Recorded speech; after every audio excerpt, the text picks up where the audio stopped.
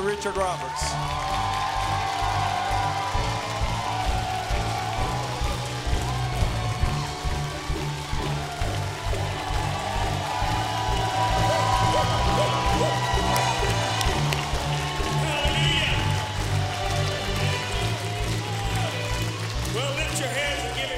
Tonight. Father, we do give you praise and we give you honor and we give you glory in this sanctuary.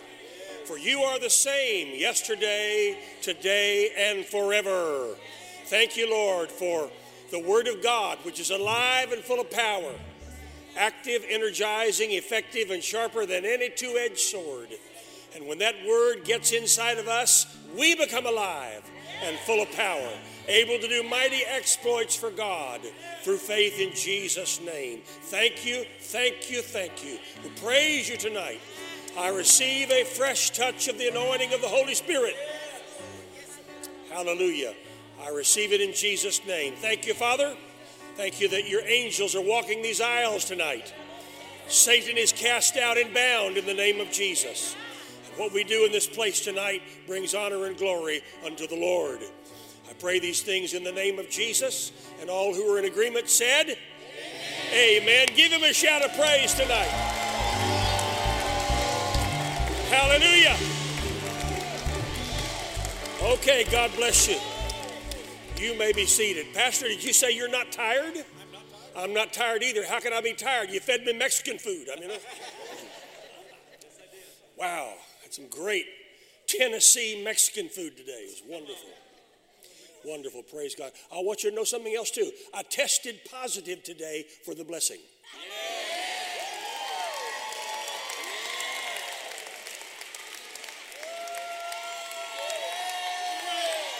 too.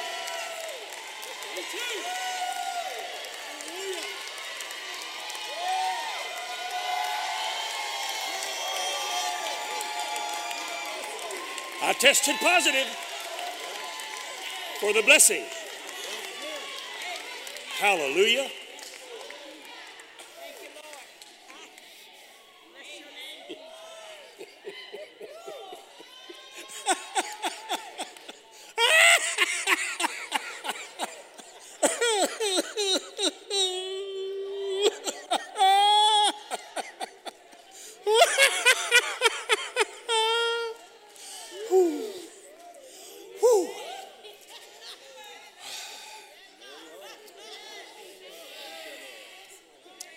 Gonna be one of those.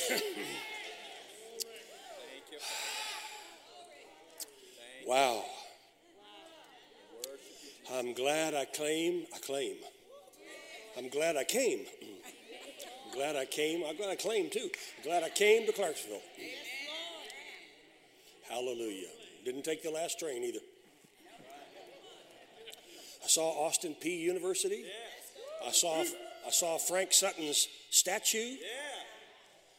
Sergeant Carter. I saw the city. I saw the military base. Drove right up to the gate. And thank God for that. Thank God for an opportunity to be here with Pastor William and Ginger. Thank you for your kindness. Thank you for the invitation. El Greco, thanks for taking such good care of me. Appreciate that. I'm not messing with him. I'm remembering to be thankful. Praise God. Well, I love to tell stories. And I hear a good one, and I'll send it to Joel Osteen because he always tells a story, where he preaches. I heard about this woman who died and went to heaven. And when she got to the gate, she was met by St. Peter. And St. Peter said, I'm glad you made it. And she said, I'm glad I made it. And she said, what do I have to do to come in the gate? And he said, it's very simple. All you have to do is spell one word. And she said, what's the word? And he said, love. If you can spell love, you can come in. And she said, well, that's easy. L-O-V-E. He said, come on in. And she went to the gate and she saw the magnificence of heaven. He said, now, ma'am, I've got to run some errands. Would you mind watching the gate for me for a few minutes? She said, sure, what do I do? Well, when people come, just ask them to spell the word, and if they can spell it, let them in. She said, all right, I can do that. And people were coming, and she'd have them spell the word and let them come in. And she looked up, and here came her ex-husband.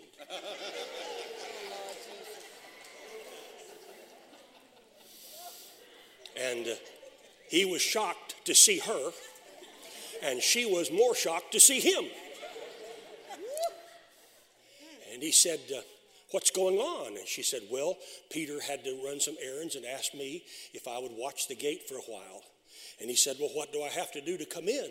She said, you just have to spell one word. He said, what's the word? She said, Czechoslovakia.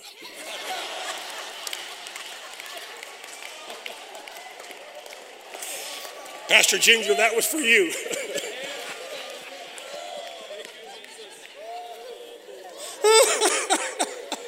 Oh, glory. Oh, I told Joel Osteen that the other day. When you hear him tell it, he got it from me. All right, how many of you received a healing since I've been here? You had a healing, and wait a minute, and you did not testify last night. You received a healing and you did not testify last night. Put your hand up. All right, you who did not testify, come on down here. Come on down here, line up. If you received a healing but you didn't testify last night, come up here and line up. Something about testimonies, it charges people's faith. Helps them to believe, and well, if they can receive a healing, I can receive a healing, okay? So come down here and line up. Dr. Ogle, you take that end of the line. Because I had so many last night, we filled almost half the crowd came up to the front last night.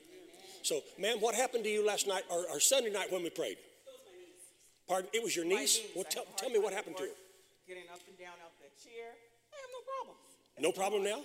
Nope. Up and down easy? Amen. Show me.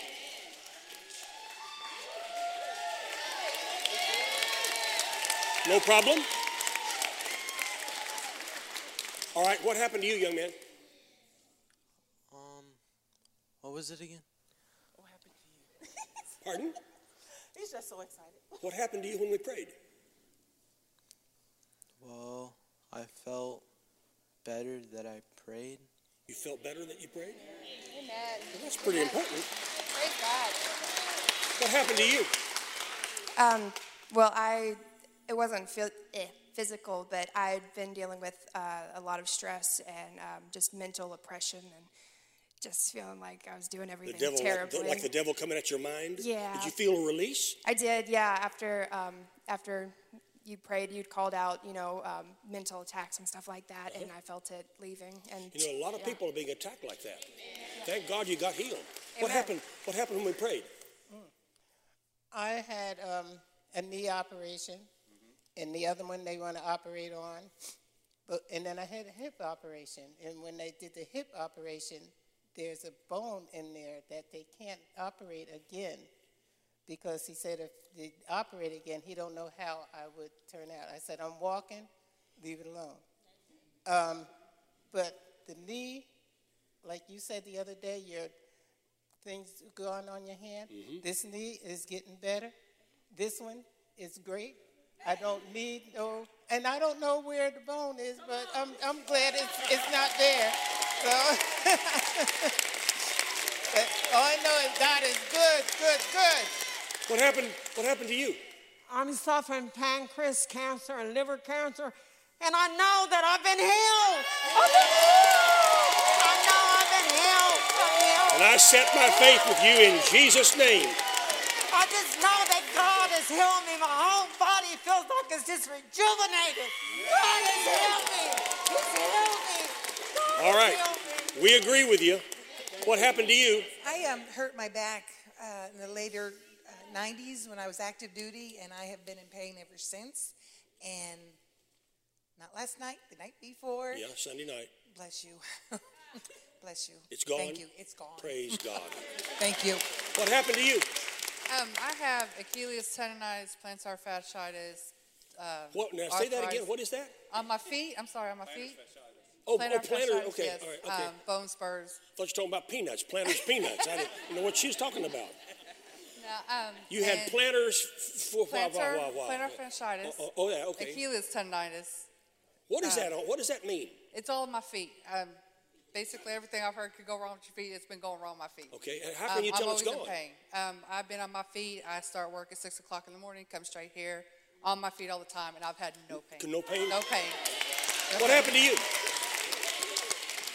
Well, I have been doing okay, but for a couple of days I hurt my back, and I was telling my husband, I said, I have this terrible pain that goes up and down my back, and we pray, and Sunday, well, we couldn't make it for special reasons. Because of back pain.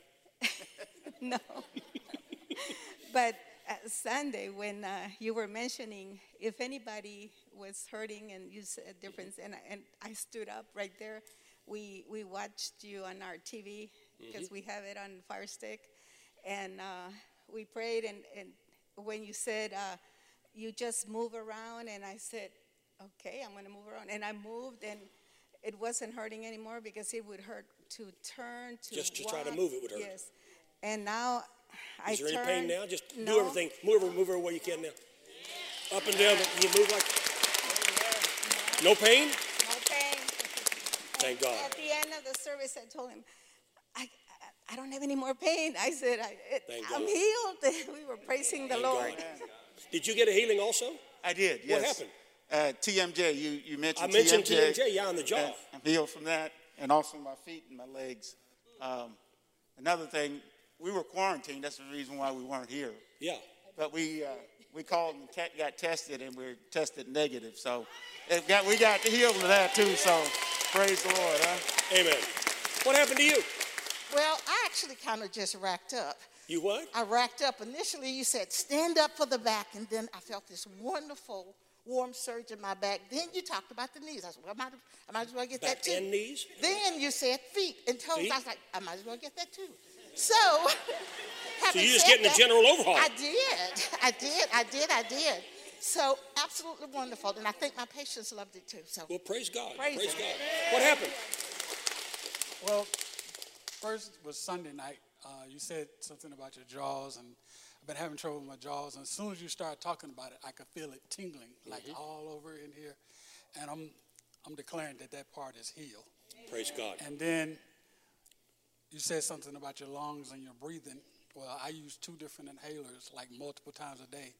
And today I haven't used one at all. Haven't needed one? Haven't used any one of them. Praise the Lord. Yeah. What happened to you? Blood pressure went down. It's confirmation. I got home and my ankles weren't swollen like they usually No are. swelling? Blood pressure down? Yeah. What happened to you?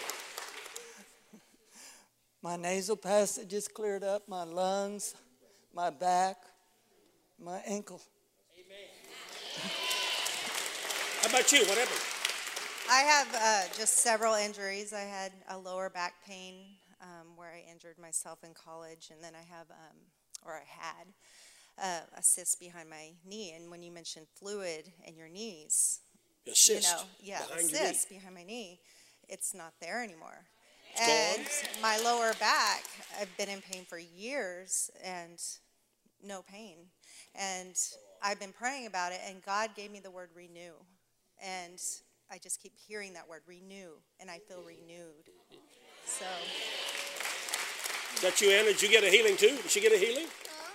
What? Did you get a healing too? Yes. Or you stand up here with your mama? So my thyroid, I have an appointment coming up next week, right, Mom? So, we've been doing a lot of things to help me, and I think it is healed because, God's been working things out for me. All right. Well, I set my faith with you right now. I set my faith with you right now for your thyroid to be perfectly healed. In Jesus' name. And what happened to you, young lady? I remember going to the doctor's office, and the lady who was like doing the checkup thing on me, she was like, stand up, and I stood up, and my feet, they were like, it felt really bad. Like my feet, they were hurting like really badly, and I remember like my nose, like the bridge of my nose that you were talking about. Mm-hmm. That felt like really bad. Like every day it was like really bad pains. And when you mentioned feet and the bridge of your nose, like everything, it was like almost like rapid. Like everything felt good. And now my feet haven't hurt and my nose hasn't hurt anymore. Come on, give him a God bless you. Come on. Isn't that wonderful? Thank the Lord. You know, I believe in the confirmation of the word.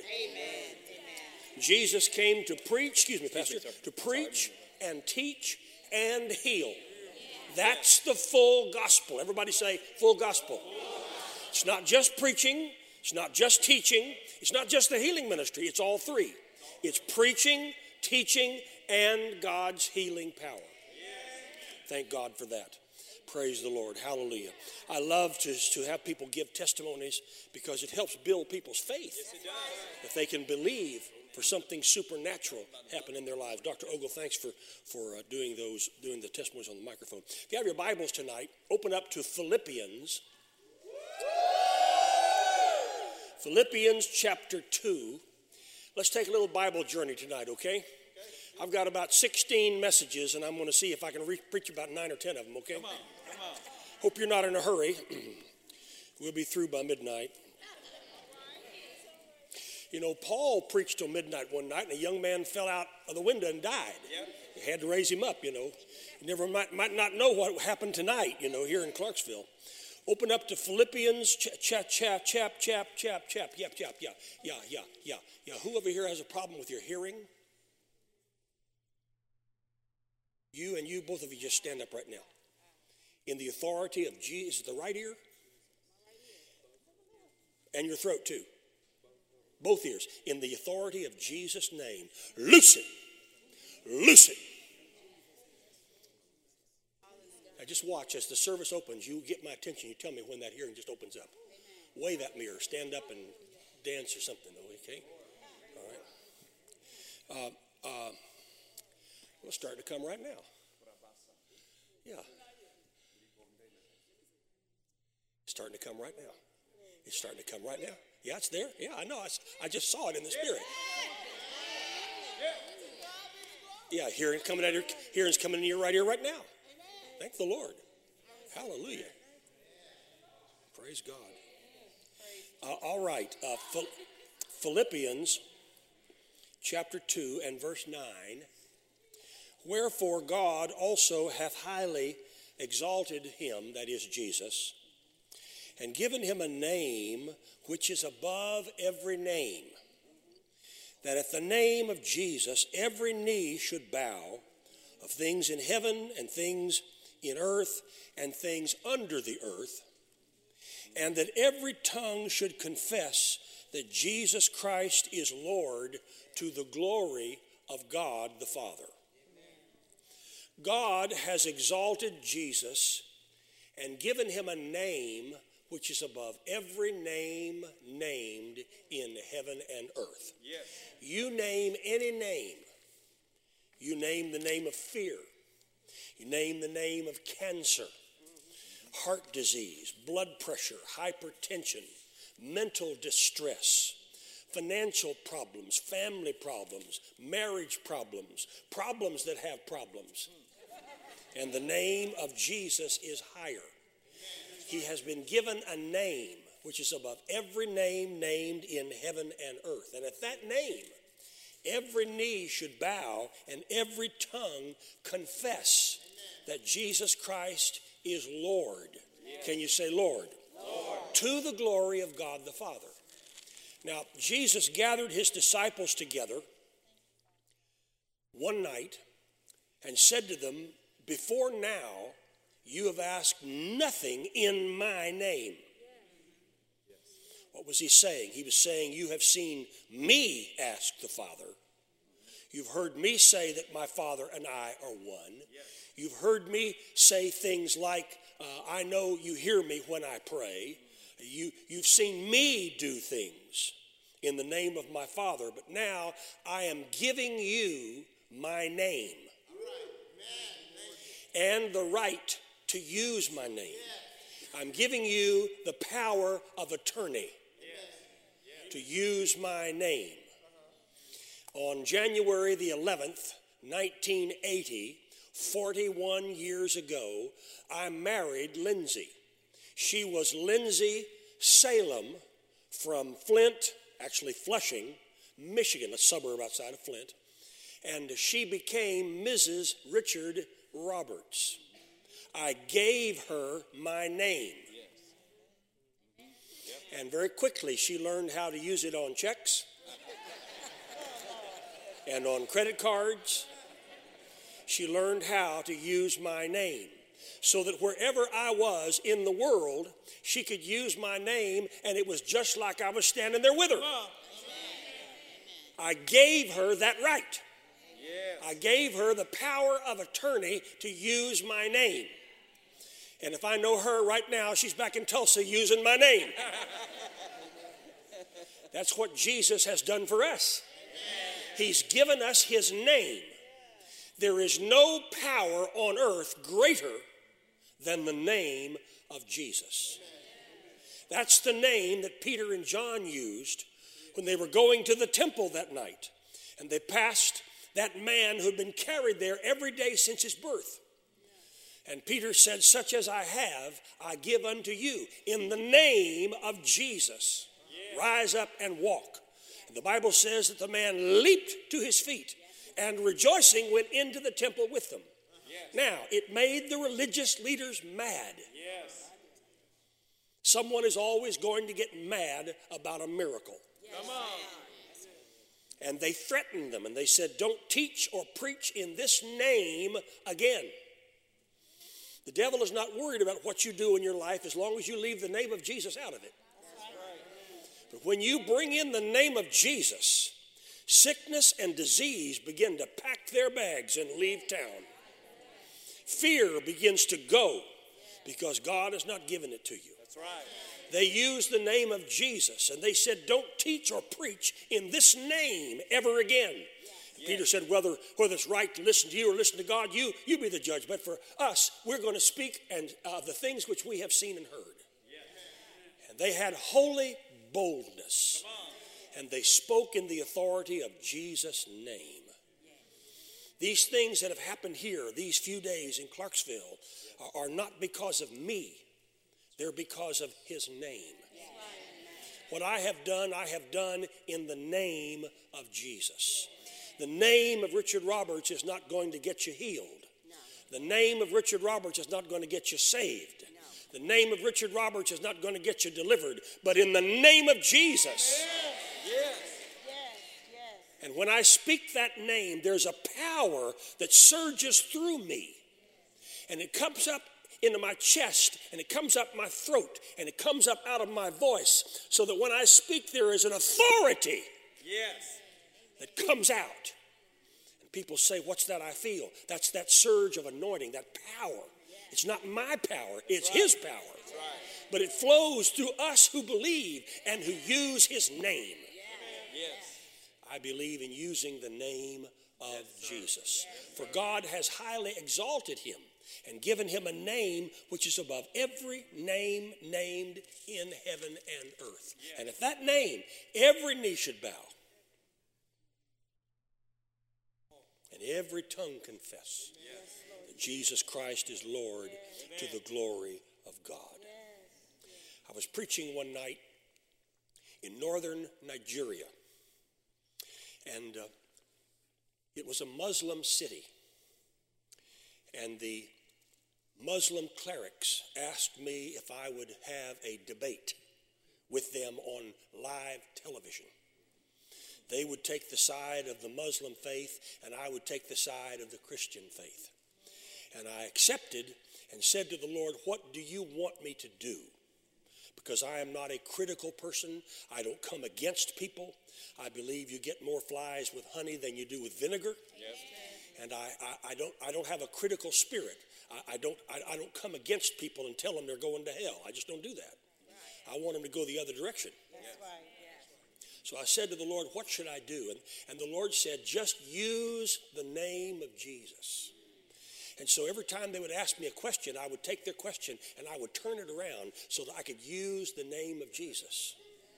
And they asked me every question in the book, and I didn't ask them any questions. They just asked me questions, and I just kept talking about the name of Jesus and the miracles that I had seen happen by his name.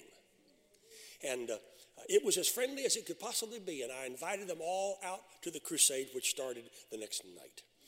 And the first night of the crusade, I guess we probably had maybe 10, 12, maybe 15,000 people who came out on this big, large field, like a soccer field, like a gym field outside. And we had the platform out there in the middle, and I was standing up on the platform. There were a group of people under the platform that were interceding, praying. I'd hear them underneath my feet praying. I like that.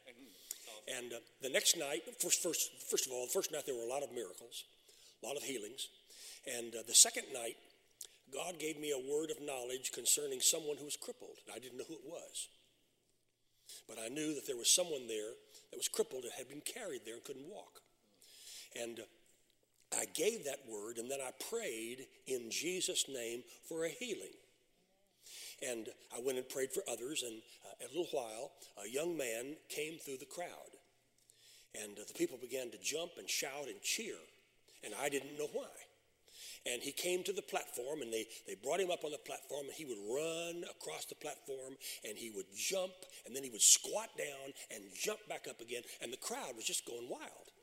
And I said to my interpreter, they were interpreting me in the Hausa language, is what they speak up in northern Nigeria. And I said, what's going on? He said, you don't understand. This young man has never taken a step in his life. He was about 20 years of age. He had never walked. His parents carried him to the post office each morning where he begged for money. And he would pull himself along the ground by putting cut up Coca-Cola cans on his hands. And he'd pull himself along the ground by putting his fist in these half Coca-Cola cans that he had smoothed down so it wouldn't cut him. Everyone knew him as the beggar of Jos. And earlier in the evening, there was a University of Jos professor who had come to mock me.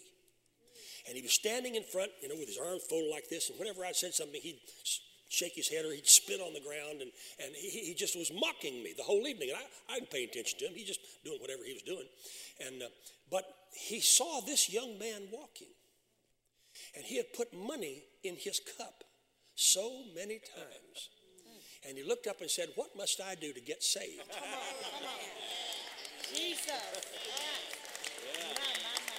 And I led that professor to the Lord that night. And the newspapers, reporters were there, and they came up on the platform and they interviewed this young man. And the next morning, it was the main story on the front page of the newspaper. Beggar of Jos healed. And the next night was the third night, which was the last night of the crusade. And the next night, by police estimate, 100,000 people came to hear the message and to receive the prayer of faith. And 25,000, by police estimate, Muslims came and gave their heart to the Lord. In one service. Now, how'd that happen? It happened because of the name of Jesus. Because God has highly exalted him, Jack, and given him a name which is above every name. His name is above every name named in heaven and earth. I was preaching in Ghana. You remember I told you the story about being with President Rawlings and how his hand was bigger than mine and he wouldn't let my hand go. I told you the story the other day. Well, on that trip, we were having about 30 to 40,000 people every night in the crusade. And there was a woman who had come for prayer, and she had been born with one breast. And she asked me to pray that God would create a second breast. Everyone in the crowd knew her except me. And so I prayed in the authority of Jesus' name. And there was a commotion in the crowd. And she came up on the platform and she was talking to several of the pastors. And the pastors came to me and said, Brother Roberts, God has created a second breast. Come on. It happens. And I said, how do you know? And the woman walked to the center of the stage and took her dress and lifted it for the whole crowd to see. Oh my God. It was unmistakable.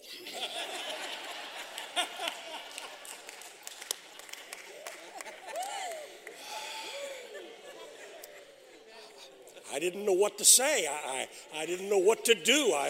Oh God, oh stained glass windows, oh Bible, oh Austin P. Governors. I didn't know what to say.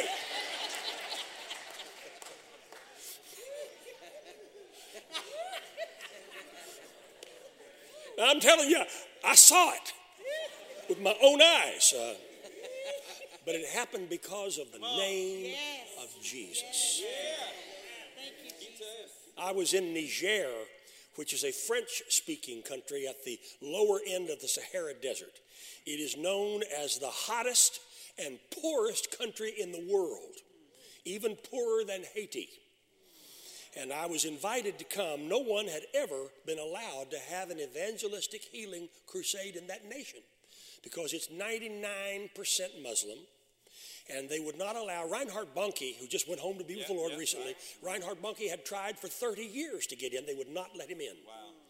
And so God gave me a strategy to get into the country because he said to me, I'm going to send you to Niger. And I said, well, Lord, it's going to be interesting to see because no one's ever been able to get in. And so we put together a team of doctors and nurses and medicines and vitamins and food. And we applied, and the government let me in. And we went in, and we had medical clinics, and we did surgeries, and we had thousands of people each day that were seen by the doctors and the nurses and given food. Each family was given food and also given medicines and given vitamins. And I think they did some 40 cataract surgeries while we were there. And we had a tremendous time. And the president invited me to come to his office, which I did, and spent about 10 or 15 minutes with him in his office. And with a French interpreter, and had my whole team with me in his office, and he dismissed my team and asked me to stay and sent the interpreter out of the room. And I thought, well, this will be interesting because I don't speak French.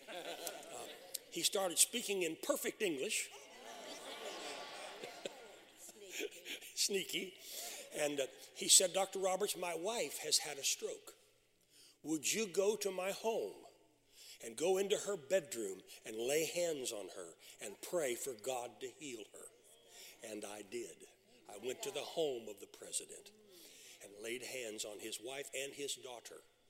And it was a wonderful experience. The next day, we were driving through town, getting ready for the crusade, which began the next night.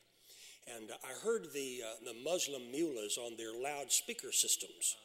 And I heard them talking. And as they were talking in their language, not French, but in their native language, all of a sudden I would hear my name mentioned. They'd say a line, and then I'd hear Richard Roberts, and I wanted to know what they were saying. And so I said to my interpreter, who was in the car with me, what are they saying? And he said, they are saying to the people, do not go to the Richard Roberts Healing Crusade because there will be no miracles. And I began to laugh because I knew that wasn't so.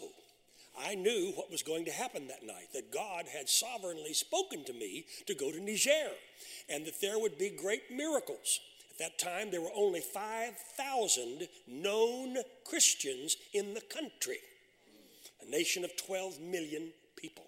Wow. And so we went to the service that night, and that first night, there were 7 blind people that were healed. And the mullahs shut up. And the next night, there were a number of deaf people that were healed. And cripples were healed, and other kinds of miracles began to happen. And the crowd grew each night. And that week, I led 35,000 people in the sinner's prayer to give their hearts to Jesus. Now, how did it happen? It happened because of Jesus' name.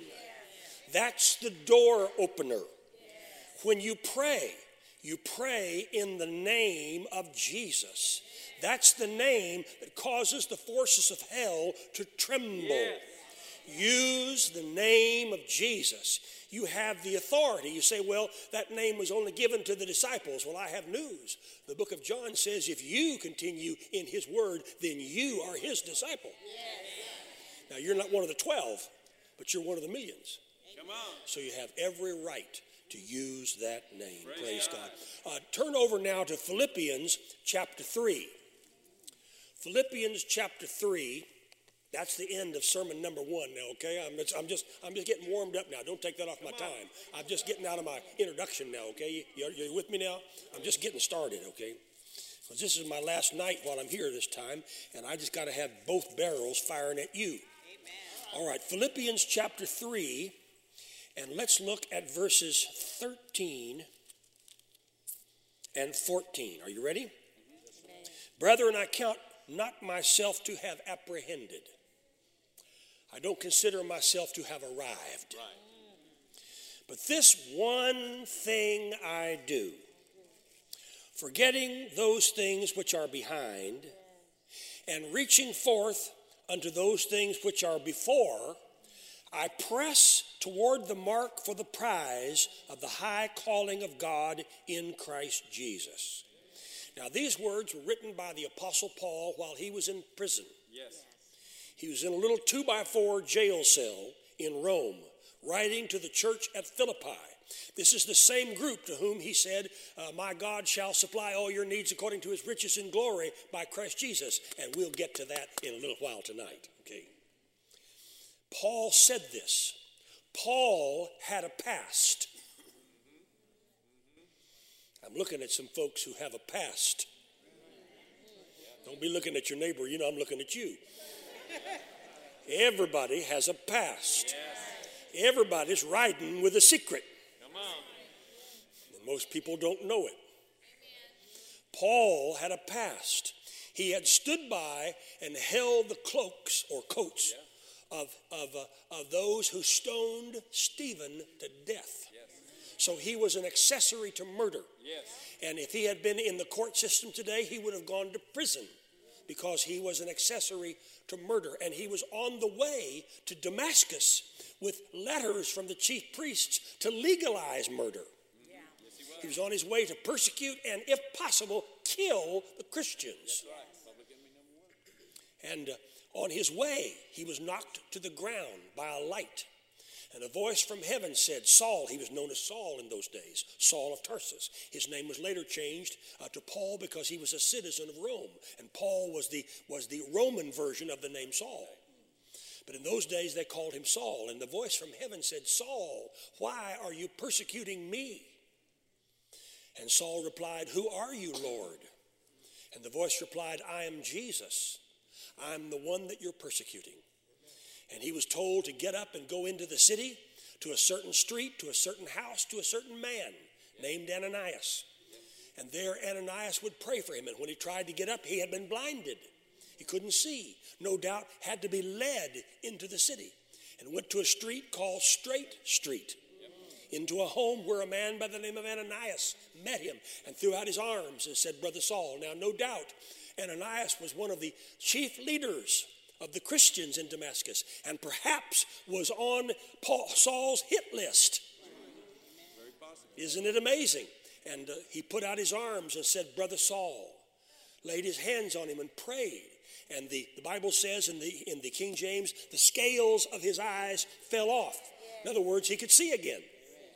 And they took him by night and put him in a basket and lifted him up over the side of the wall, because those who had signed the warrants to help him persecute the Christians now wanted to kill him. The persecutor became the persecuted. And he escaped by night. And they had no idea how great a man they had on the end of that rope. They didn't know that he would honeycomb the land preaching the gospel and make every street corner his chapel and every back alley his church.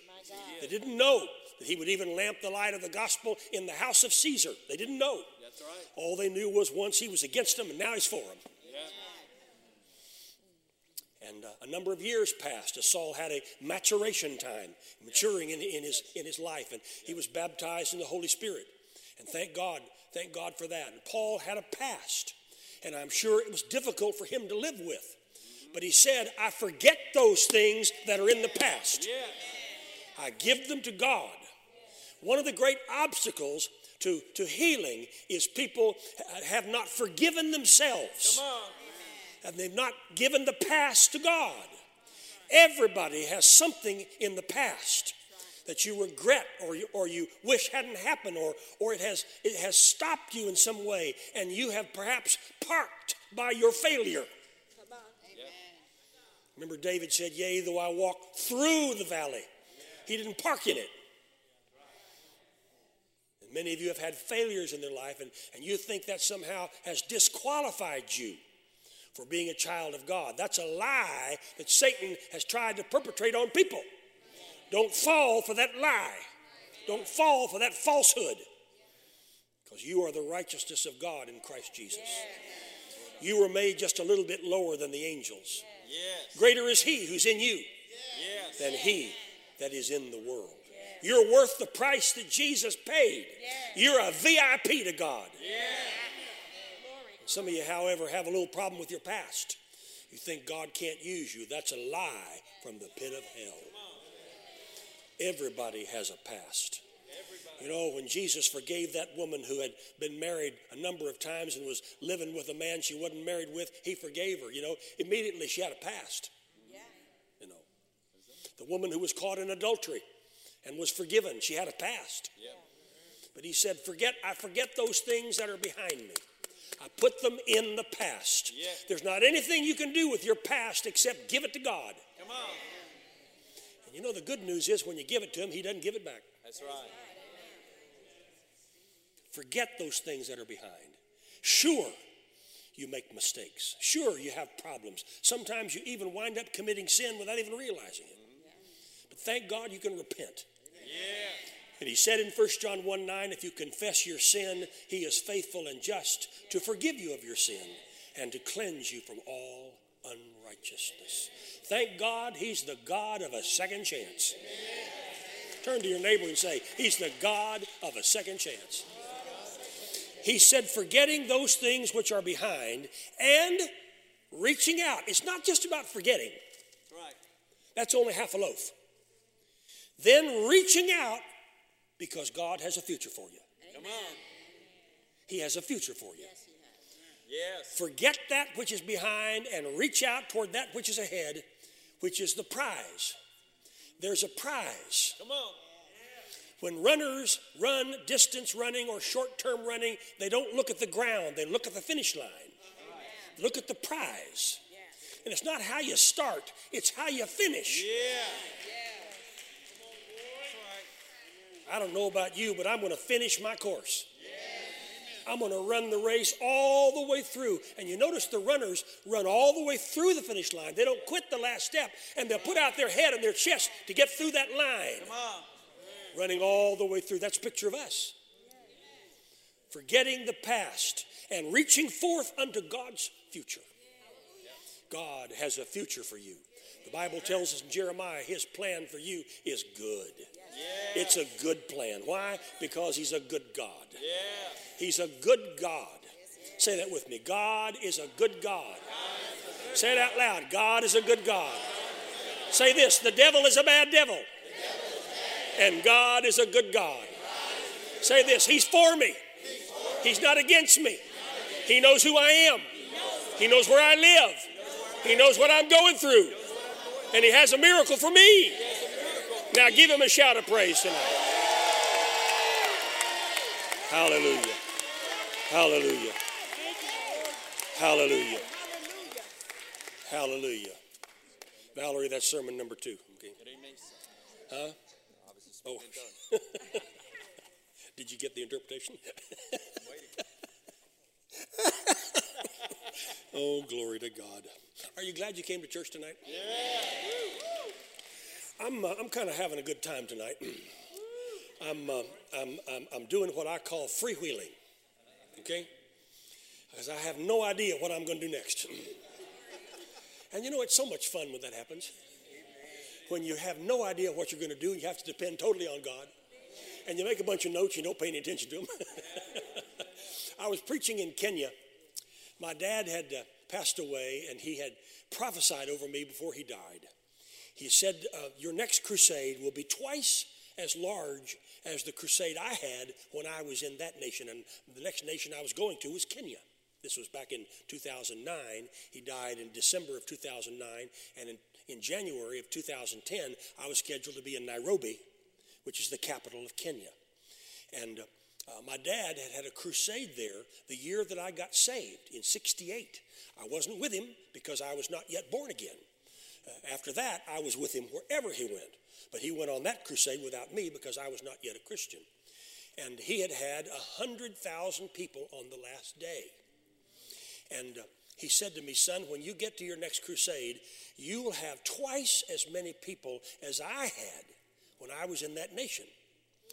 And I had asked him over the years for a double portion of his spirit. I wanted a double portion of the spirit of my father on me. Yes. Because he had prophesied that when I was 19. And I wanted that. And all through my life, I'd said, Dad, I want a double portion of your spirit. And he would always, it was so funny, he would always say to me what Elijah said to Elisha when Elisha asked for a double portion. He always would say, well, son, you've asked a hard thing, but if you see me when I go, you'll have it. Well, I knew what he meant. He wasn't talking about physically. He was talking about keeping my eyes on Jesus. Yeah. My dad taught me that as long as you can see Jesus over my shoulder, then follow me. Okay? That's the loose knit translation of follow me as I follow Christ. Okay? As long as you can see Jesus over my shoulder, he said, son, follow me. And he said, your next crusade will be twice as big as the one I had. Well, after he went home to be with the Lord, I knew what he was talking about. And the next was Kenya. And when I got there, the first night was only about 30,000 or so, which is a pretty good-sized crowd, by the way. And the next night was maybe 40,000. I thought, well, Lord, how's it going to go from 40,000 to 200,000? But you know, the third night, by the police estimate, there were 200,000 plus people that came to that crusade. It was a miracle. And healings, oh my goodness, I'd say it in my language, healings out the wazoo. I mean, there were healings everywhere. Praise God for that. Let's take just a moment now and shift gears, okay? We talked about shifting gears last night, how my grandfather on my mother's side taught me how to drive a 1954 Pontiac with 3 on the tree, okay? And when you needed to go a little faster, you shifted to the next gear. Let's shift for a moment right now. Because wherever I go, you'll find, and wherever you're with me or I'm with you, you'll find that I always focus on healing, the Holy Spirit, and seed faith. And I've talked about all of those during these days since I've been here. And I want to go back and go over some territory again. You notice that in the sports world, they have training camps every year. And they go back to basics. Yes. It's always good to go back and remember and go back and check out the basics so that you know you're on the right track. The NFL, which is getting ready to have their draft, I think at the end of this month, they will have a basic training camp before their season begins. And they go back through basics, things that they learned when they played pee-wee football and high school football and college football, okay? They go back to basics. So let's go back to basics for a moment with the Holy Spirit, okay? Now, you might want to get a pen and paper. That's good. Yeah, we need it. Just a little refresher course tonight, okay? All through the Old Testament, you find the operation of the Holy Spirit. But in those days, in the Old Testament days, the Holy Spirit would come upon men. The Holy Spirit came upon Daniel. The Holy Spirit came upon David. Yes. The Holy Spirit came upon Saul. Yes. The Holy Spirit came on Deborah. Yeah. Yes. The Holy Spirit came on Mary and overshadowed her. Yes. And it may be in the New Testament, but that's almost like Old Testament because it's Old Covenant. That's right. So the Holy Spirit came on people. But it's different in New Testament days. Come on. In New Testament days, the Holy Spirit does not come upon you. The Holy Spirit comes in you. Come on. Picture the scene. Jesus was standing one day over by the temple, and it was the last great day of the feast. I believe it's John chapter 5. I think that's correct. And the people were rejoicing, and they were dancing in the street. It's what they did on the last great day of the feast. And the Jewish historians teach that on that last day of the feast, the priests of the temple would come out, and they would take large barrels of water, and they would spill the barrels of water down the steps of the temple, and the water would run into the street, and the people in their exuberance would dance before the Lord in the water. That's what went on that last great day. Jesus was standing there with his disciples, and he looked and saw what was happening. And he said to them, you, in essence, I'm going to paraphrase now, you think that water is something that they're dancing in. Out of your belly is going to flow rivers of living water. Notice he said out of your belly. He didn't say out of your stomach. He said out of your belly. In other words, out of your solar plexus area, where you feel things. When you feel things in the natural, you don't feel them in your head. You don't feel them in your chest. You feel it right here. When you feel joy, you feel it here. When you feel sad, you feel it here. He said, out of your solar plexus area, out of your belly shall flow rivers of living water. And the Bible says he was speaking of the Holy Spirit, which had not yet been given because Jesus had not yet gone to the cross to cut a new covenant in his shed blood and have his back bloodied and striped for your healing and mine. The scripture says he had not yet been glorified. He had not yet risen from the dead.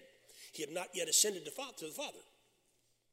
So he was giving a precursor, we might say, view of what was about to happen. And he talked about the Holy Spirit. He would say to his disciples, I'm going away, but it's better for you if I go away, because if I don't go away, the Comforter, who is the Holy Spirit, not which is, but who is, because the Holy Spirit's a person. That's right. The Comforter, he cannot come. He said, it's better for you. Now, you see, Jesus, in his human form, was limited to time and space. Yes. Right. He could only be one place at a time. He couldn't be in Jerusalem and Capernaum at the same time. He was limited to time and space, like you and I are in the natural. Yes. But he was saying the Holy Spirit, the divine paraclete, will be unlimited. So he can be in you and he can be in me at the same time. Yeah. And Jesus rose from the dead and stood on the Mount of Olives and had a message for those followers, who some of whom had forsaken him and fled and now had come back. And he told them what to do. He said, go to an upper room and tarry. Well, what does tarry mean? Wait. And the Bible says when the day of Pentecost had fully come, they were in one accord. Yes. Now, if they were a bunch of typical church people, I don't know how long it would have taken them to come together in one accord. Lord. Because we church folk have a hard time agreeing with one another. Come on. And we split doctrines over the stupidest little things. Come on. If you don't believe the way I believe, then I cast you out. And you don't believe what I believe, then I cast you out. I mean, we can be some of the stupidest people on earth. Come on. Look straight ahead. Don't look to your left or right.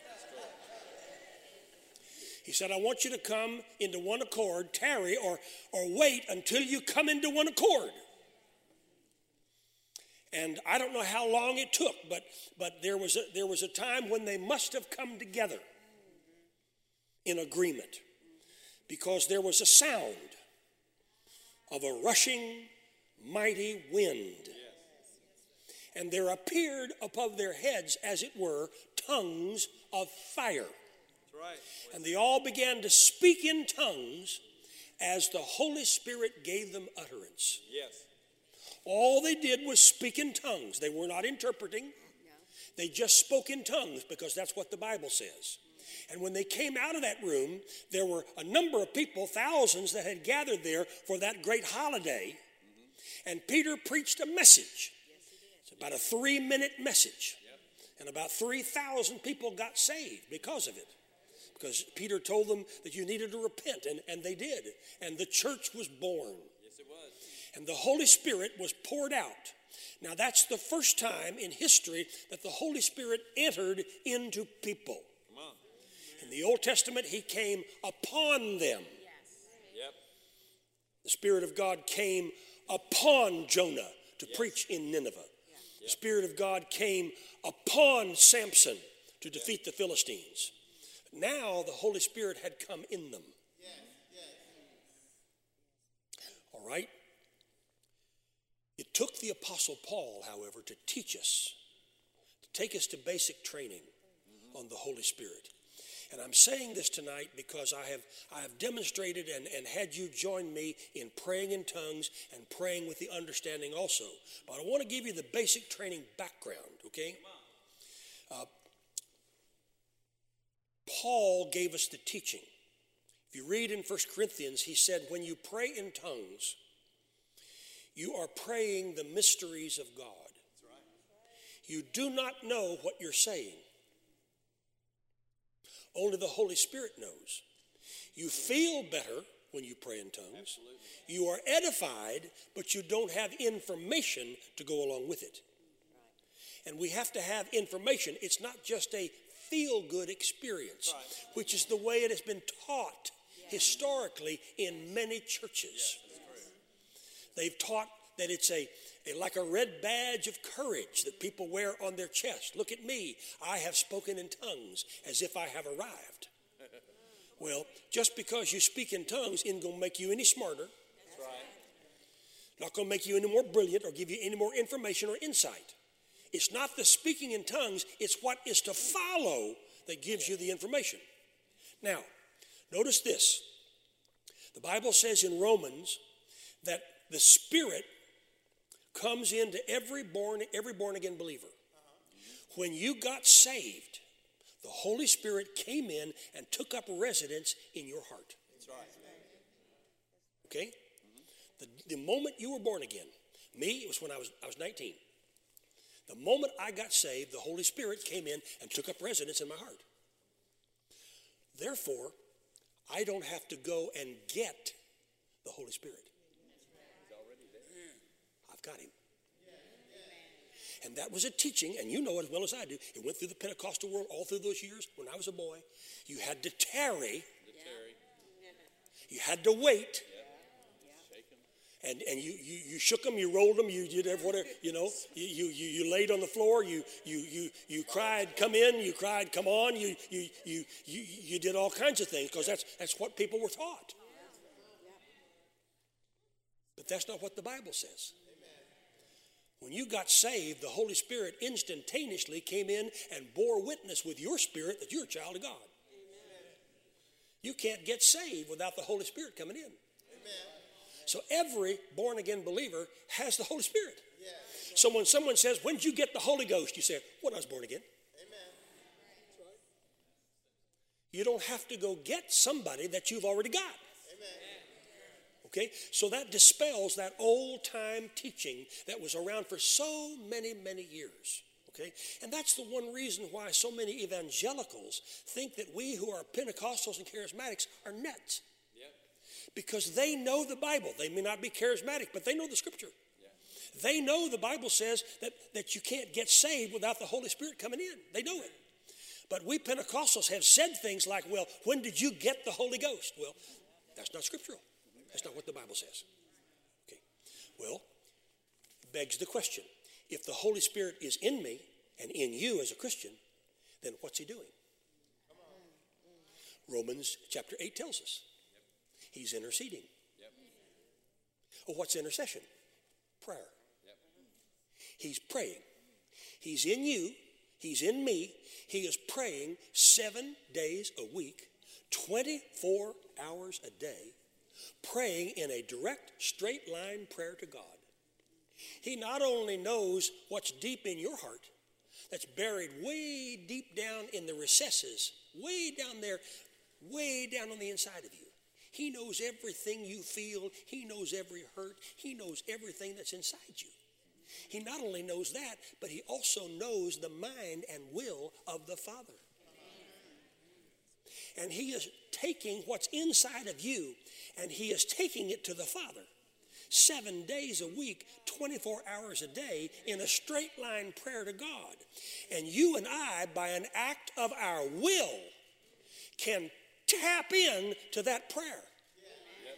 And we not only can pray in tongues, but then we can stop and pray in English and begin to get understanding, new ideas, concepts, insights, ways of doing things like we've never known before, and we get special information from God.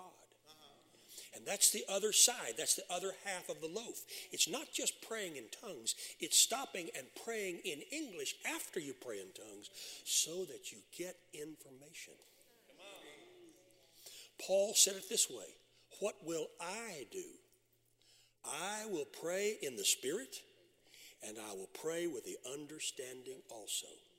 That means I'll pray in tongues, and I'll pray in my own language too. And I'll get information.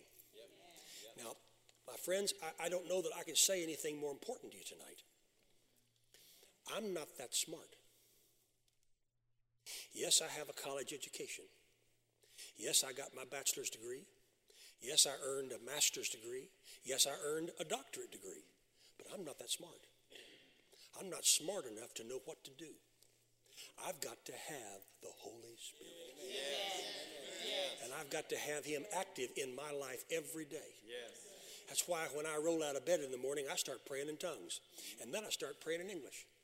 And all throughout the day, most people will never hear me because I'm not doing it for show. That's right. I'm praying quietly. People don't know what I'm doing. I'm not going to advertise it. I'm not going to stand on the corner and yell, I pray in tongues. I'm not going to do that. You know? Most of the time, you'll never know I'm praying in tongues. I came in here tonight praying in tongues as you all were worshiping. You know? You didn't know it. I wasn't doing it for you. Doing it for me. Because I need help. Paul said we don't know what to pray for as we ought. And you know as well as I do, there are times when you pray in English and nothing happens. Seems like your words just bounce off the ceiling and hit you back in the face. How many times have I faced that? And how many times have you faced that?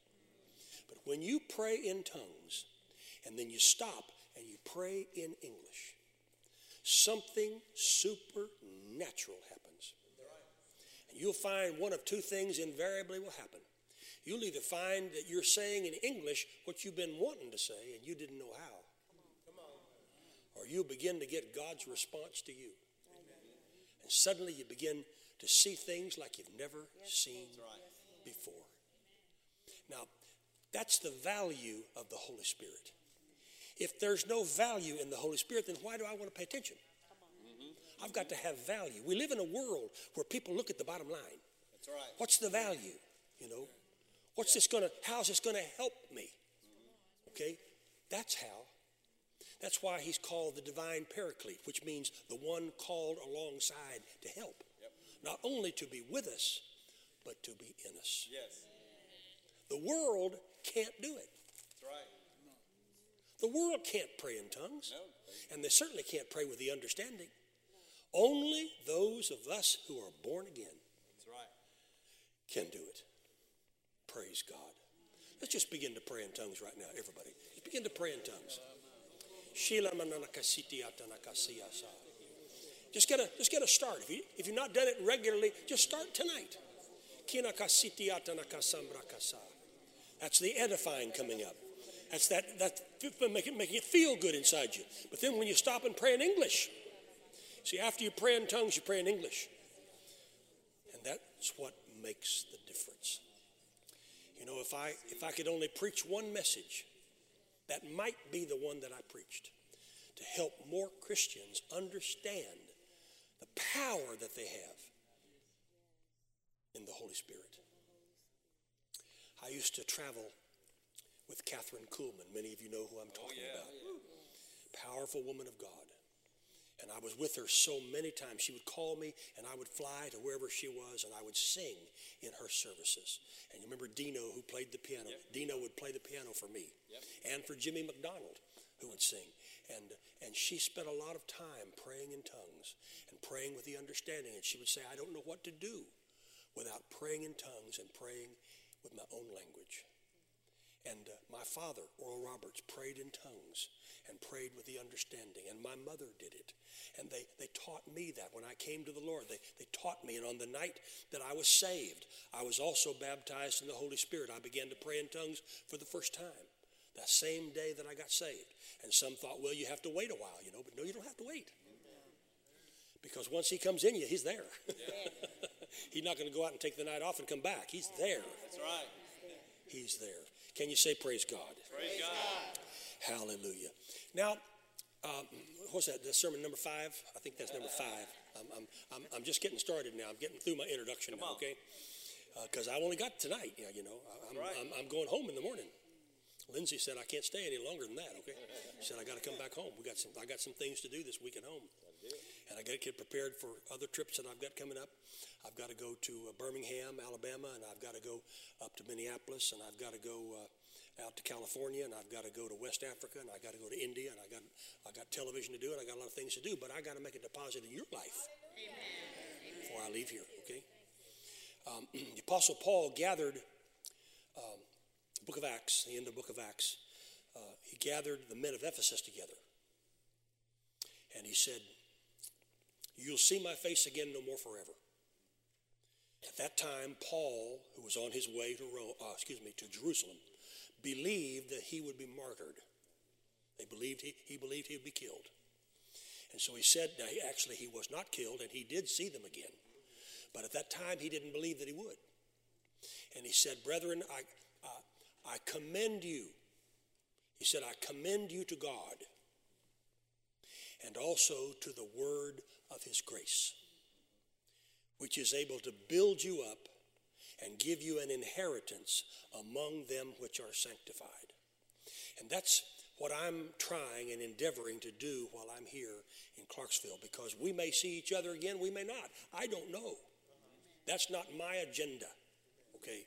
God is in charge of that agenda. So I have a responsibility of commending you to God and to the word of his grace, which is the Bible. Because heaven and earth will pass away, but God's word will not pass away. Now open your Bibles to Hebrews chapter 11. Hebrews chapter 11. And if you are a husband and wife and you're wondering about who should make the coffee, it should be him. Because the Bible says he brews. I do. I make the coffee, don't I? That's right. He brews. That's right. I'm just saying. You didn't know that? We do. It's like somebody the other day trying to tell me that Nehemiah was the shortest man in the Bible.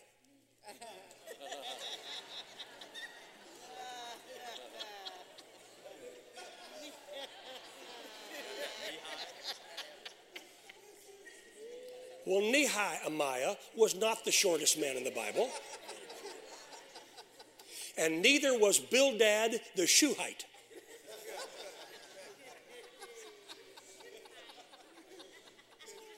Well, you just got that, didn't you? Bildad the Shuhite was not the smallest man in the Bible. In case you want to know, the shortest man in the Bible was the man who slept on his watch.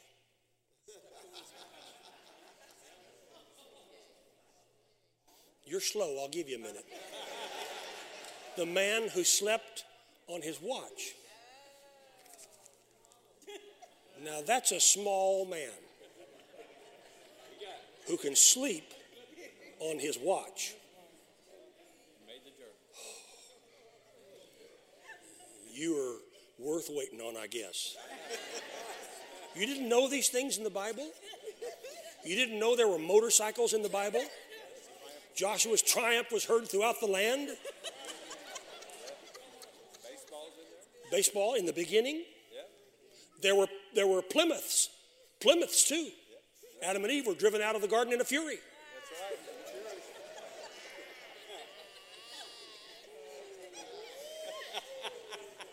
You didn't know that? And you didn't know that Noah was the world's greatest businessman? He floated a new venture while the entire world was in total liquidation. Oh, you got that one, huh? The other one before you didn't get it all. Mercy. Mercy, mercy, mercy. What did I say? Hebrews 11? You said Hebrews. I said Hebrews. Hebrews 11. Hebrews. Where is Hebrews? Hebrews is over to my right. Page 1523? No, it's not. It's page 1762. Actually, no, it's not. It's page 1760. Okay. Now faith. Everybody say now faith. Now faith. Now faith is the substance of things hoped for, the evidence or proof of things not seen. Let's talk about faith for just a few minutes, and I'll wrap this message up in the next 2 or 3 hours, okay? Come on. We got it. Faith has substance. Yes, it does. Okay, now I've talked about the Holy Spirit tonight, and now I'm moving over into the realm to help you believe for the miracles that you need, okay? And I'm going to get to something else a little bit later on tonight, because I'm trying to pour everything that's in me tonight on you, okay? Come on. I'm just going to splatter it out on you, okay?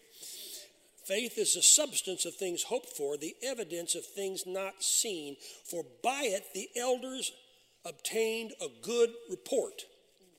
Now look at verse 4. By faith, Abel. Verse 5. By faith, Enoch. Verse 7. By faith, Noah. Now go on down to verse 17. By faith, Abraham. Verse 20. By faith, Isaac. Then look at 21. By faith, Jacob. Then look at verse 22. By faith, Joseph. Look at 23. By faith, Moses. And look down at verse 32. And what more shall I say? Are you getting the message of how important faith is? Yes. He's showing you these who we call great men of faith, our great heroes. He's showing you that what they did by faith. And he's saying, what more shall I say? How many more proofs do I have to give you until you believe it? Come on. Now get your pen and paper out. I'm going to give you some notes tonight. I wrote some things down in my hotel room. I wrote down this: the distance between the question and the answer is your faith. Your faith is the investment to bring the answer. So, if that's true, and I believe it is, what are you believing for? Is your mouth in agreement with what you're believing for? Come on. Jesus and his disciples were headed into Jericho, and Jesus was hungry. He saw a fig tree. He went over to see if there was fruit on it, and it was bare. There was nothing, because the scripture says it was not yet the season. And Jesus cursed the tree. He wasn't mad at the tree, but he cursed it in order to give the disciples a lesson. Nothing seemed to happen on the outside when he cursed it, but something was happening on the inside. And they went on in, they came back the next day, and the tree had withered up from the roots. And Peter said, look, Jesus, look, Master, the tree you cursed yesterday has withered up from the roots. And Jesus said, have faith in God. Yes.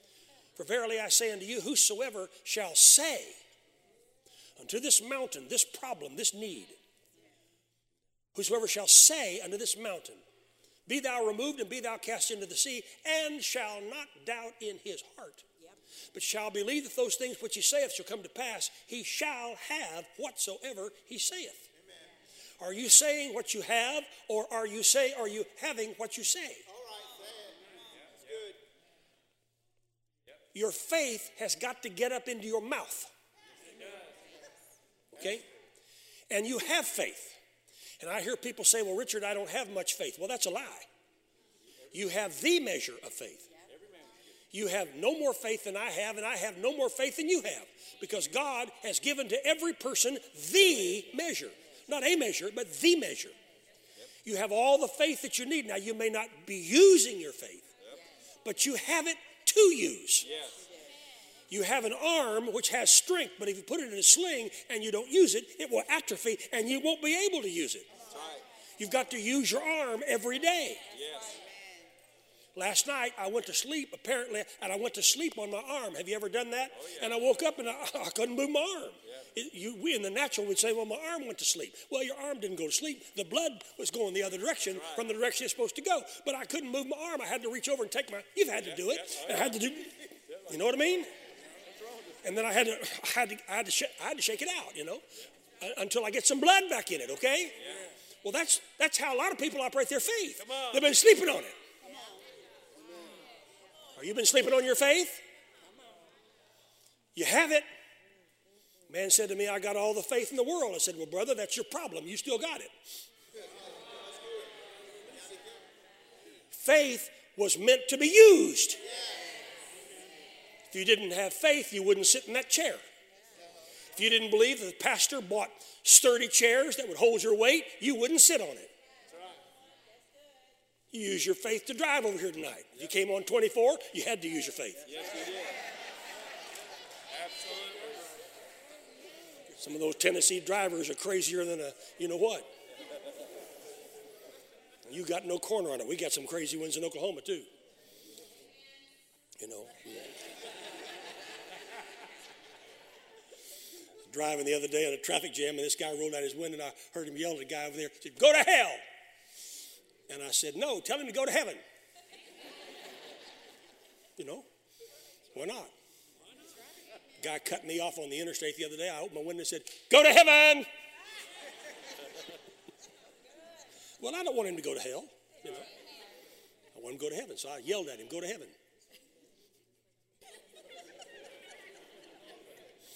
I know, you don't know what to think of me. I know that. But you got faith. It's got to be used. That's right. Faith was not meant to lie dormant in your heart. Well, it wasn't dead yesterday, Jesus, but now it's dead. Yep. Well, you can use the power of your words. Yes. Because God created everything that you can see from what you cannot see with his words. And you and I have that same creative ability. Who? Me? Yes, you. And you have not because you ask not.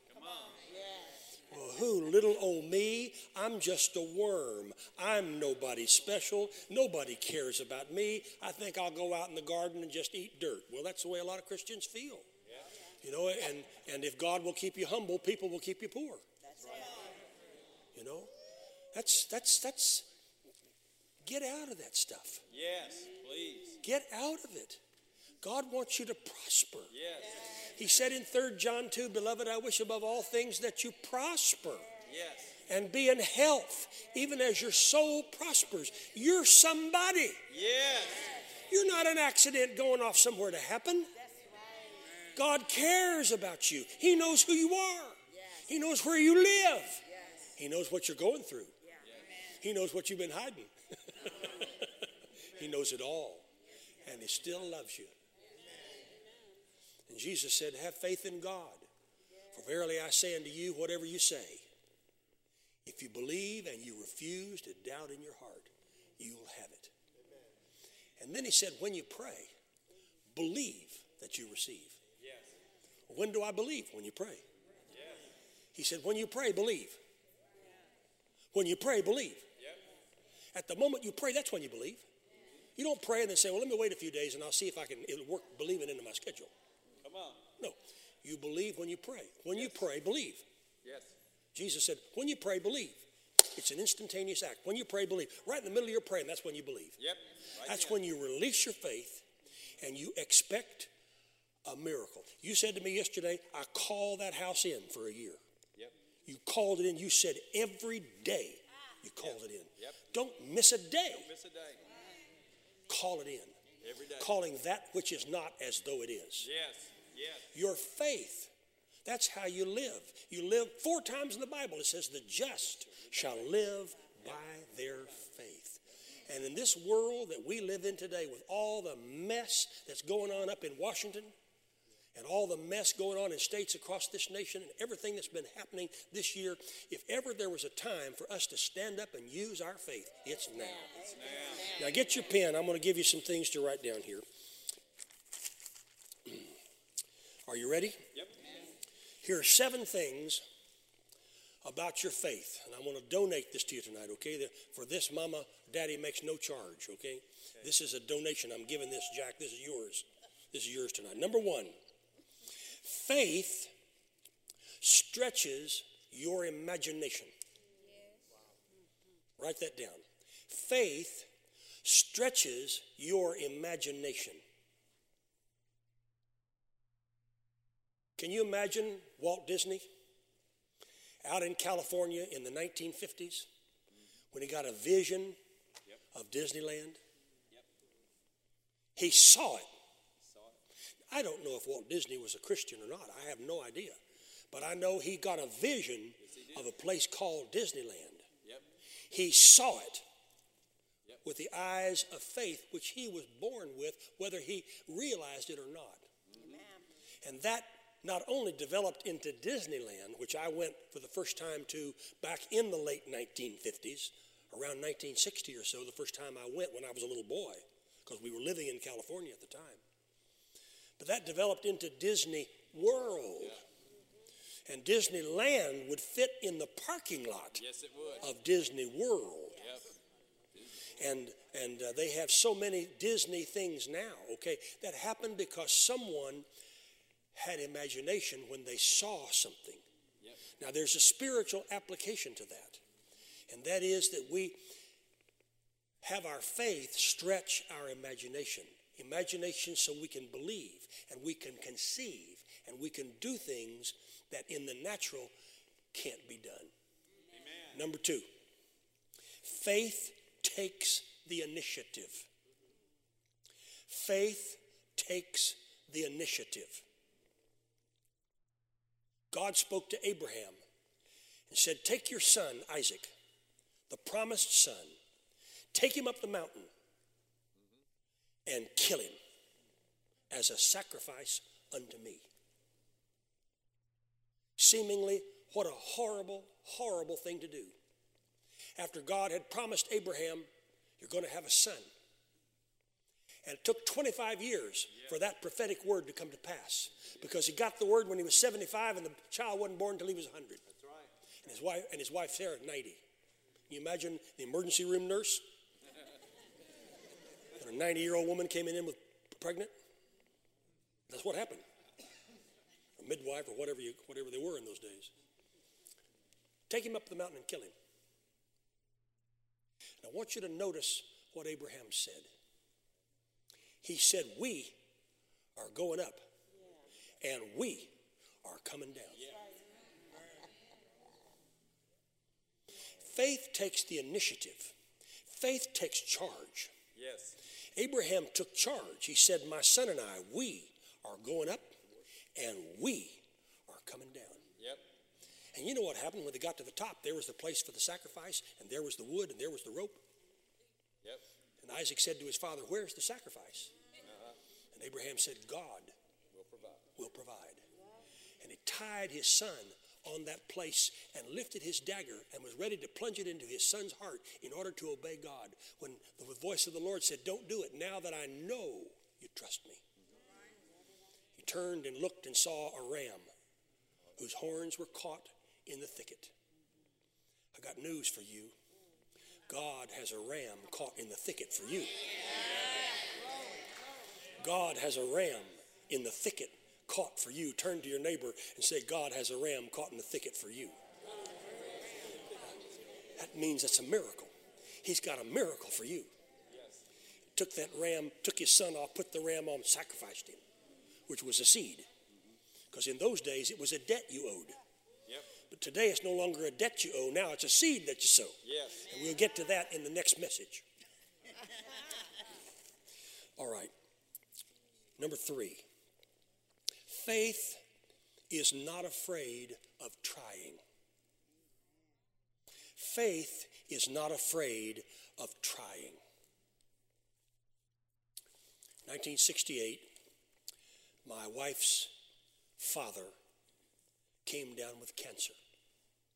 He was a Lincoln Mercury dealer in Flint, actually Flushing, Michigan, not too far from Saginaw.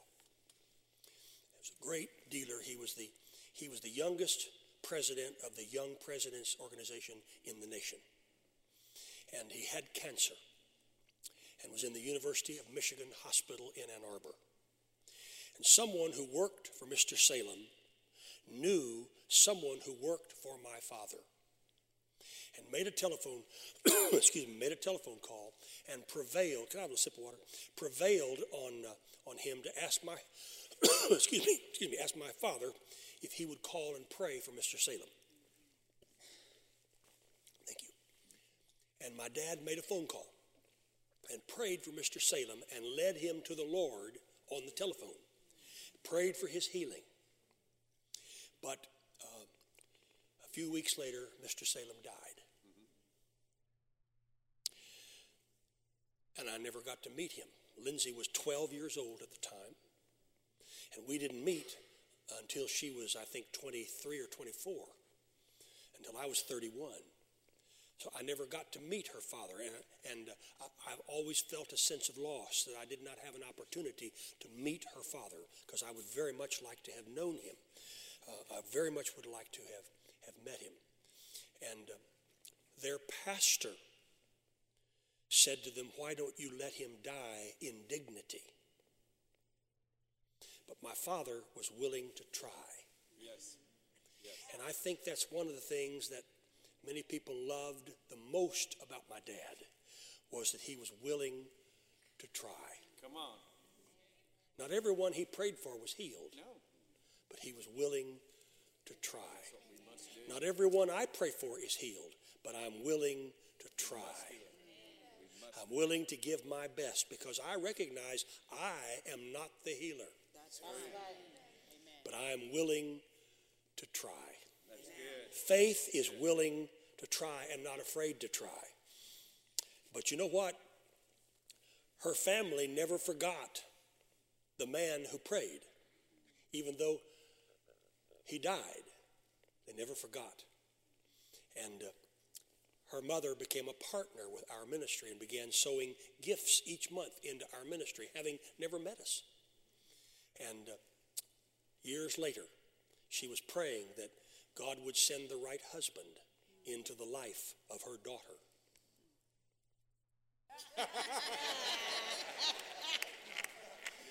And he did. Come on. 41 years later. Number 4, faith is expecting the best. Faith is expecting the best. Not a handout, not second or third class, but the best. Faith expects the best. I don't ask God for a handout when I plant my seed. I expect the best. I give God my best, and then I ask him for his best. Yes. How many of you want his best? Amen. Well, you better start giving him your best. Right. And then expect the best. Yeah. Number 5, faith is waiting on the answer. Faith is waiting on the answer. Sometimes the answer comes quickly, sometimes it doesn't. Why? I don't know why. I'm not in charge of that agenda. I told you before, I'm not in management, I'm in sales. I'm not in charge of God's agenda. He has the timing.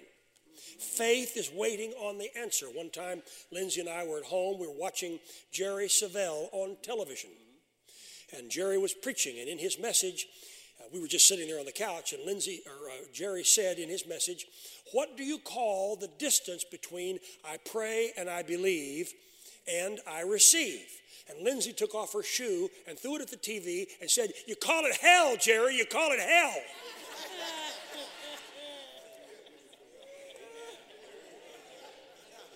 And you know exactly what I mean.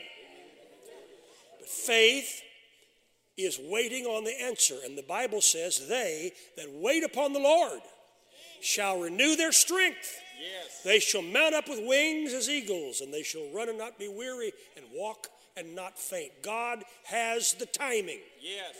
I've tried telling God what to do. I've tried telling him how to do it. I've tried to tell him who to do it to and when to do it. And he's never done it my way once. He does it his way. Faith is waiting on the answer and continuing to call it in every day. Number 6, faith is persistent. Oh, yes. Faith is persistent. Means faith doesn't quit. That's right. Galatians 6:9, be not weary in your well-doing, for you shall reap in due season if you faint not. If you were to have a copy of the Webster's Dictionary and you looked up the word persistent, you would see a picture of my wife. She is the most persistent person that I know. She does not have a give-up attitude. She has a bulldog faith attitude. And when she gets something in her faith teeth, you can just write it down. It's going to happen because she's persistent. She won't let go. She will wear the devil out. Okay? And number 7, faith is rebuilding after a failure and trying again. Faith is rebuilding after failure and trying again. No mistake or failure is as bad as not trying again. Right. Listen to that. No mistake or failure is as bad as not trying again. I was in a shopping mall and I was walking along, and here came a man who was decked out. He had on a white suit with a white shirt and a white tie, and he had a white cane, and he had on white shoes, and he had on a white hat. And he was strutting through the mall. Everyone was watching him. And he came to the escalator, and he started going down the escalator, and he was strutting down the escalator when he must have stepped on something and slipped and fell and began to somersault and turn all the way down to the next floor. And I watched him. And he got up, put his hat back on, and said, well, all right.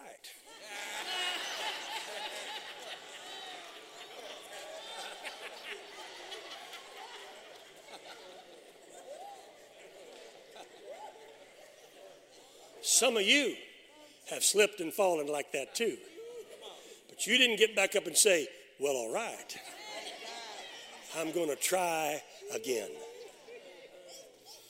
Years ago, there was a woman from Nashville who wrote a song for me. And I would sing it on television. And as I was studying this afternoon, the Lord reminded me of that song. And he reminded me of the words of the song. And so I wrote them down to give to you. The song is called Try Again. And here are the words. Try again. So you've fallen down this time. Try again. Take a look at where you've come from, where you've been. You're different now. God has changed you somehow. You know it's true. So try again. Don't let failure get the best of you, but try again. God will help you do what you must do to win, to smile, to grin. But you'll never really know until you try again. That's awesome. You know, you know a lot more now because you've been through a lot. A stranger to pain, you surely are not. You say the road's been rough, and you are part to blame. But you're not finished yet. No, you're not through. God sees so much good in you. So leave yesterday behind, and then try again. It won't turn out like before, so try again. Don't quit now. Come on once more. This is the chance you've got to take to break away from your mistakes. Try again. Though the odds may be against you, try again. And just let hope convince you that you can do it, that you can win if you'll only try again. Awesome. Glory. Glory.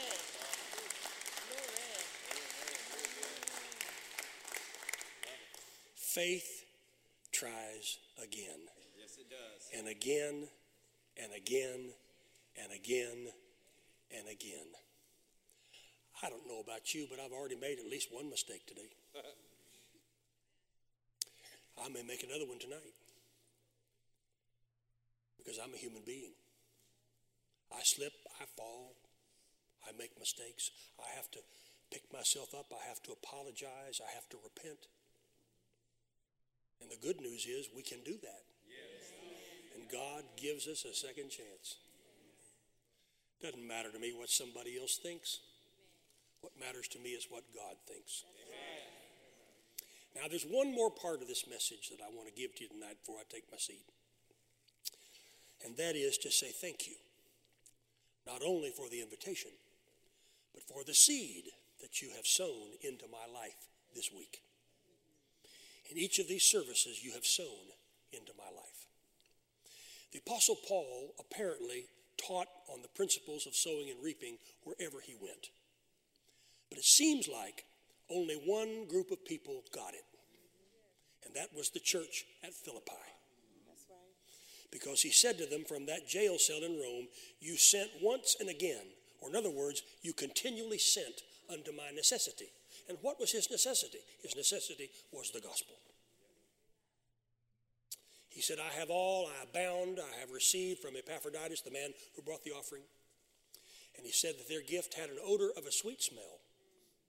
It was a sacrifice acceptable, and it was well-pleasing to God. And that's how I feel about you and what you've done. And you did it not because I desire a gift, as Paul said, but Paul said, I desire fruit may abound to your account. And so I set my faith with you that every seed that you have sown into my life since I've been here this week is not only going to be a blessing to me and to my family and to my ministry, but it's going to be multiplied back to you. Good measure, pressed down, shaken together, and running over. And I believe because of what you've done that I have a right to say what the Apostle Paul said. Are you ready? Here it is. But my God shall supply all your need according to his riches in glory by Christ Jesus. Can you lift your hands and give praise to God?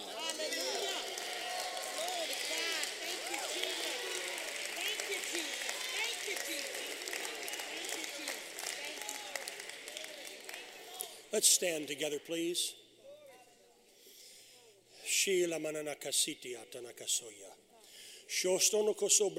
Lift your voice.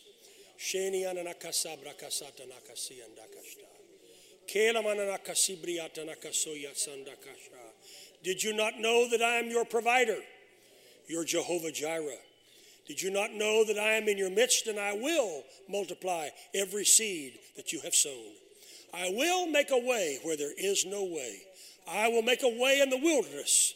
I will make a river in the desert. I pray over you tonight. I pray over each one of you. I pray over you the blessing of Abraham. I pray over you the mind of Christ. I pray over you the spirit of David and the wisdom of Solomon. I pray over you the peace of God which passes all understanding. I pray over you the joy of the Lord which is your strength. I dispatch heavenly angels to encamp about you. You didn't lose your guardian angel because you grew up. I dispatch angels to encamp about you and to keep you safe from harm, from sin, from danger, from hijacking, from pilfering, from theft, from terrorism and hijacking. I plead the shed blood of Jesus over you And for you and for myself and my family, I join you in taking on the helmet of salvation, the breastplate of righteousness, the belt of truth, the gospel shoes of peace, the sword of the Spirit, which is the word of God. Above all, taking the shield of faith, by which we are able to quench the fiery darts of the devil, and praising him in the Spirit, the seventh piece of the armor. I pray in the Spirit over you tonight. And I thank you, Father. I thank you for this great blessing of being here in the midst of everyone tonight. And since Sunday morning, I thank you for traveling mercies going back to Tulsa. I thank you that you are guiding that plane safely home. I bless your holy name. Satan, you have no part in me, and you have no part in anyone here. I bind you and rebuke you, and Jesus himself said, whatever we bind on earth is going to be bound in heaven. So I bind you, Satan. And Jesus also said, whatever we loose on earth is going to be loosed in heaven. And so I loose the power of God on your life. In your spirit, in your mind, in your body, in your family, in your finances, in your marriage, in your business, in your finances, in every area, from the crown of your head even unto the soles of your feet. I pray and I believe, and I expect a miracle. The supernatural intervention of God in your life. Until I see you again, in Jesus' name, amen. Give him a praise.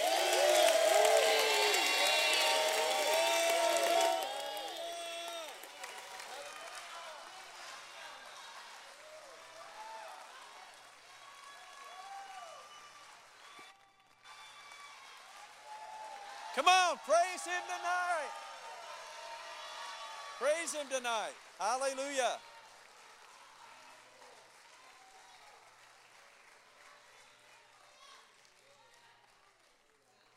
One more good praise. Come on, one more good praise. One more good praise. Hallelujah. Hallelujah. Hallelujah. You are not the same person you were 64 hours ago. That's 2.5 days. You are not the same person. I promise you, you're not the same. Something has been put inside of all of us, everyone watching. And because I've been doing this for a long time, what you're going to find out now is how much easier it's going to be to believe God for whatever it is you need in your life. It's going to be so much easier now. You're going to just begin to think about what you need, and the next thing you know, you're going to pray, and the next thing, the doubt and unbelief has been slain. Amen. Doubt and unbelief has been slain. And you are going to be amazed how quickly things are going to come to pass. And I'm saying this not by just experience, but I believe it's also by the Spirit. Things are going to come to pass so quickly that before were so difficult, they're just going to come to pass quickly. Just quickly, like rushing into your life quickly. And you're going to go into a new level where your thought life is going to be so connected with the Spirit of God that some things you won't even get a chance to pray about because they're going to show up before you can get the words out of your mouth. They're going to just show up. Now, I know we've been here a little while tonight, but hasn't it been rich? I have to close out then. If I said that, I was just told by the Spirit to give you the 1.5 minute story that most of you have heard a number of times, but some of you haven't. We were downtown in the old building, in the police building, which we took Richard down there too. I said, I know you can't even imagine. When you look at that parking lot, you guys know if you go down there now, you can't even imagine there was a building there. But we all know there was because we were in it. And we were in that building, and you've heard the story. But we had just been in there a little while, and we we sat on the platform back in the day. Pastor Ginger and I would sit on the platform, and all we had was a couple of folding chairs to put up there. And one day I was down there walking around during the day. No one was in the building, and I was just talking to God. And then I just stopped, and I just walked around, and I didn't say anything at all. And I happened to look back up at the platform, and this thought hit my mind. Man, I wish we had a couple of wing-back chairs for that stage, because I had been to a couple other churches, and I saw the pastor sitting in these wing-back chairs. I didn't say it. It never even came out of my mouth. But the thought, I said, if we just had a couple of wing-back chairs, that's what I thought in my mind. If we just had a couple of wing-back chairs, that would be awesome. God's truth. 2 minutes later, I hear this noise out front of our building there, because as you know, if you were there, the foyer was about 4 steps, and then you were in the sanctuary. I mean, it was a sidewalk, the street. You were almost at our church. And I walked to the back of the auditorium, and a lady and her husband had just started attending a few weeks before. And she came in and she said, Pastor William, my husband and I were moving some stuff in our house, and I thought we'd come by. We've got a couple of wingback chairs out here. Would you like to have them?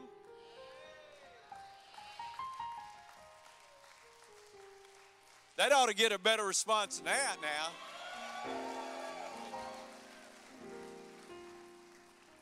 That was the first time, it's not been the only time, that's the first time in my life I ever experienced the scripture, exceedingly abundantly above all you could even ask or think, according to the power that works inside of you.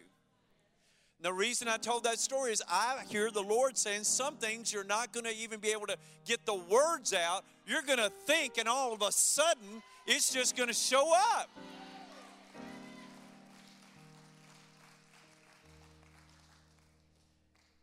And the reason now I can understand why that would be true is because we've been taken out into the water this week. We're not near the shore anymore. We're out there where the miracles take place, where the storms are tamed and the demons are put aside. We're out in the water now. And get ready in these days ahead. And God intends for you to let this be a life builder, a life-building moment in your life, that you're always going to look back to April the 18th through the 20th and say, 2021, those were life-changing days in my life. How many of you believe that that is true for your life? How many of you online believe that? I can't see your hand, but I know you're out there. I know you can do a wave online. I know you can do that, so you go ahead and do that too. Well, we are so thankful. We're so blessed. We don't have totals for the meetings, but we saw after last night, we had our heart set on a number, and because we believe the Lord said that number, and so we could tell last night going into this meeting, we're going to eclipse that number. We're going to eclipse that number, and so, woo! You put good seed and good ground, and you better get ready to build some more barns, because you're going to need it. You're going to need it. You're going to need it. So shall your barns be filled with plenty. Proverbs 3, 9, and 10.